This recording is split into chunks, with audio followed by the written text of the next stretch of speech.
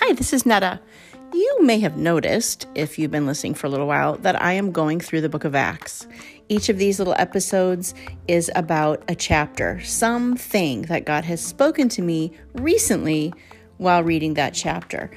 And I just am sharing it with you, right? They're not profound, they're not deeply theological, but they are what God spoke to me and asked me to apply. And I'm sharing it with you. I'm telling you that for a reason. So today I want to talk to you about chapter 10.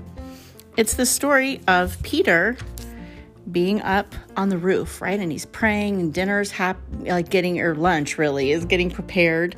And he's hanging out up there and he's praying. And this is where God lowers the sheet down, right? And tells him, you can eat all of these things that you think aren't good or aren't allowed. Now you can, right? Do you remember that story? If you don't, read Acts chapter 10, or maybe read Acts chapter 10 anyway. But the person then that sends for Peter is named Cornelius. Cornelius is not Jewish. He is a Gentile. And I want to read to you about Cornelius. It said that he lived in Caesarea, that he was a Roman army officer named Cornelius, and he was a captain of the Italian regiment.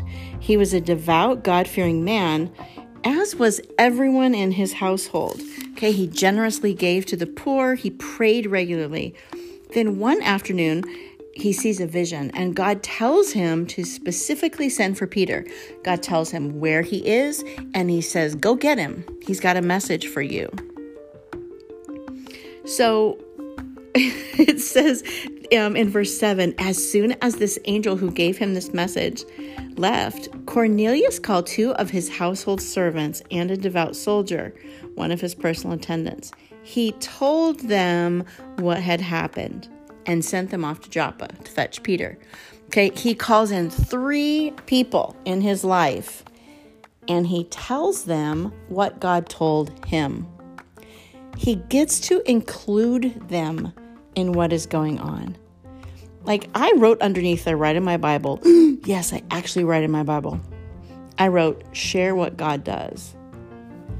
When God tells me something, when God shows me something, when he's teaching me, when he does something amazing, I should be sharing that with other people.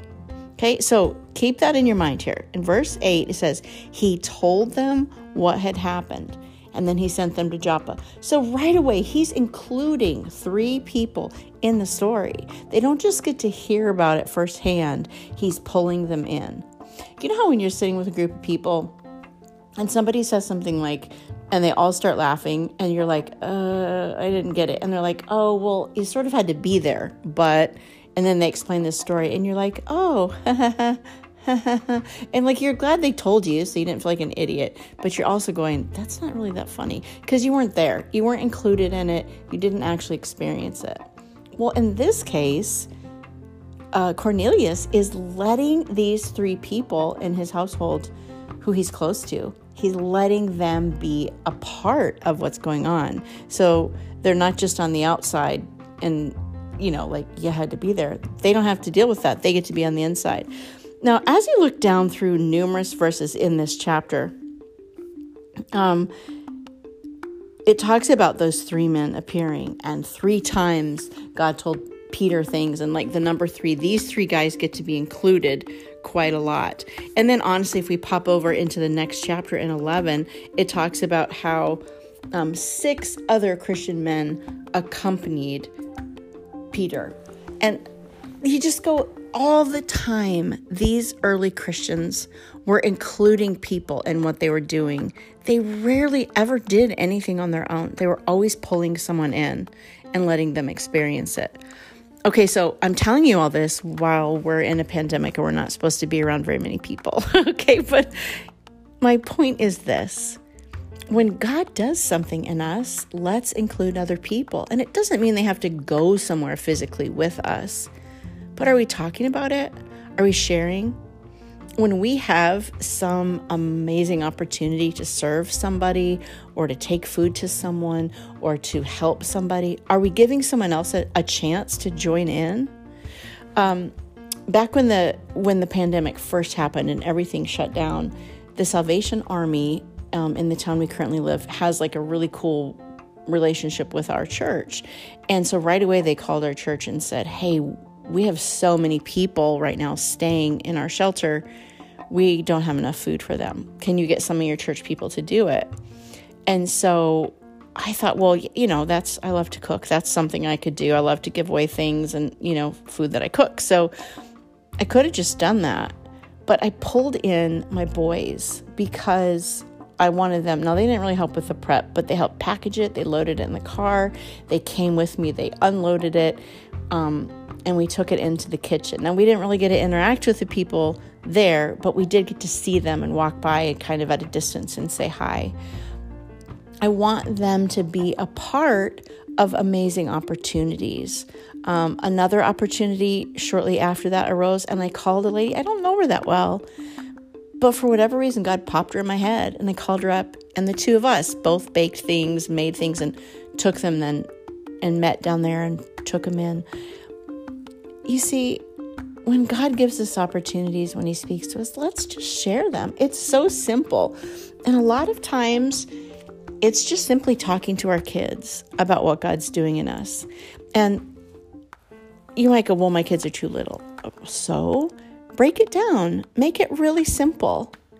If God challenged you today to be kind, well, challenge them to be kind. Tell them, you know what?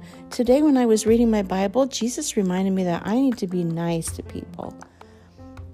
And he says that to you too, right? We can break it down when they're teeny. As they get a little bit older, we talk about what does that mean more specifically to the age group that they can understand. And when they become teenagers, we can just pretty much spill it out. And I think we don't like to do that because, for one, it holds us accountable. Hello.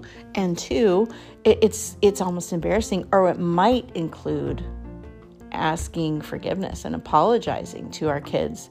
If God's really brought something to our mind and we're like, I can't say it to them, they're going to think I'm a hypocrite.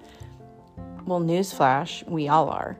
So how cool is it when we get to share some stuff with our kids and then we go, I'm sorry I spoke to you like that this morning. Please forgive me. And God really was dealing with me about it because of da-da-da-da. Do you see what I'm saying? Like, let's start with the people closest to us that we're with all the time. Include them in what God is doing. Because then they get to see the joys and the victories. They get to see how we're walking through hard times. And they get to see the growth in us. Won't that do something powerful for them as well? So let's grab those closest to us. Tell them what happened, like Cornelius. Tell them what's happening and include them. I think we'll be able to enjoy Christmas or any season more because those around us have been included in what God is doing in our life. And that's just a little piece of my heart.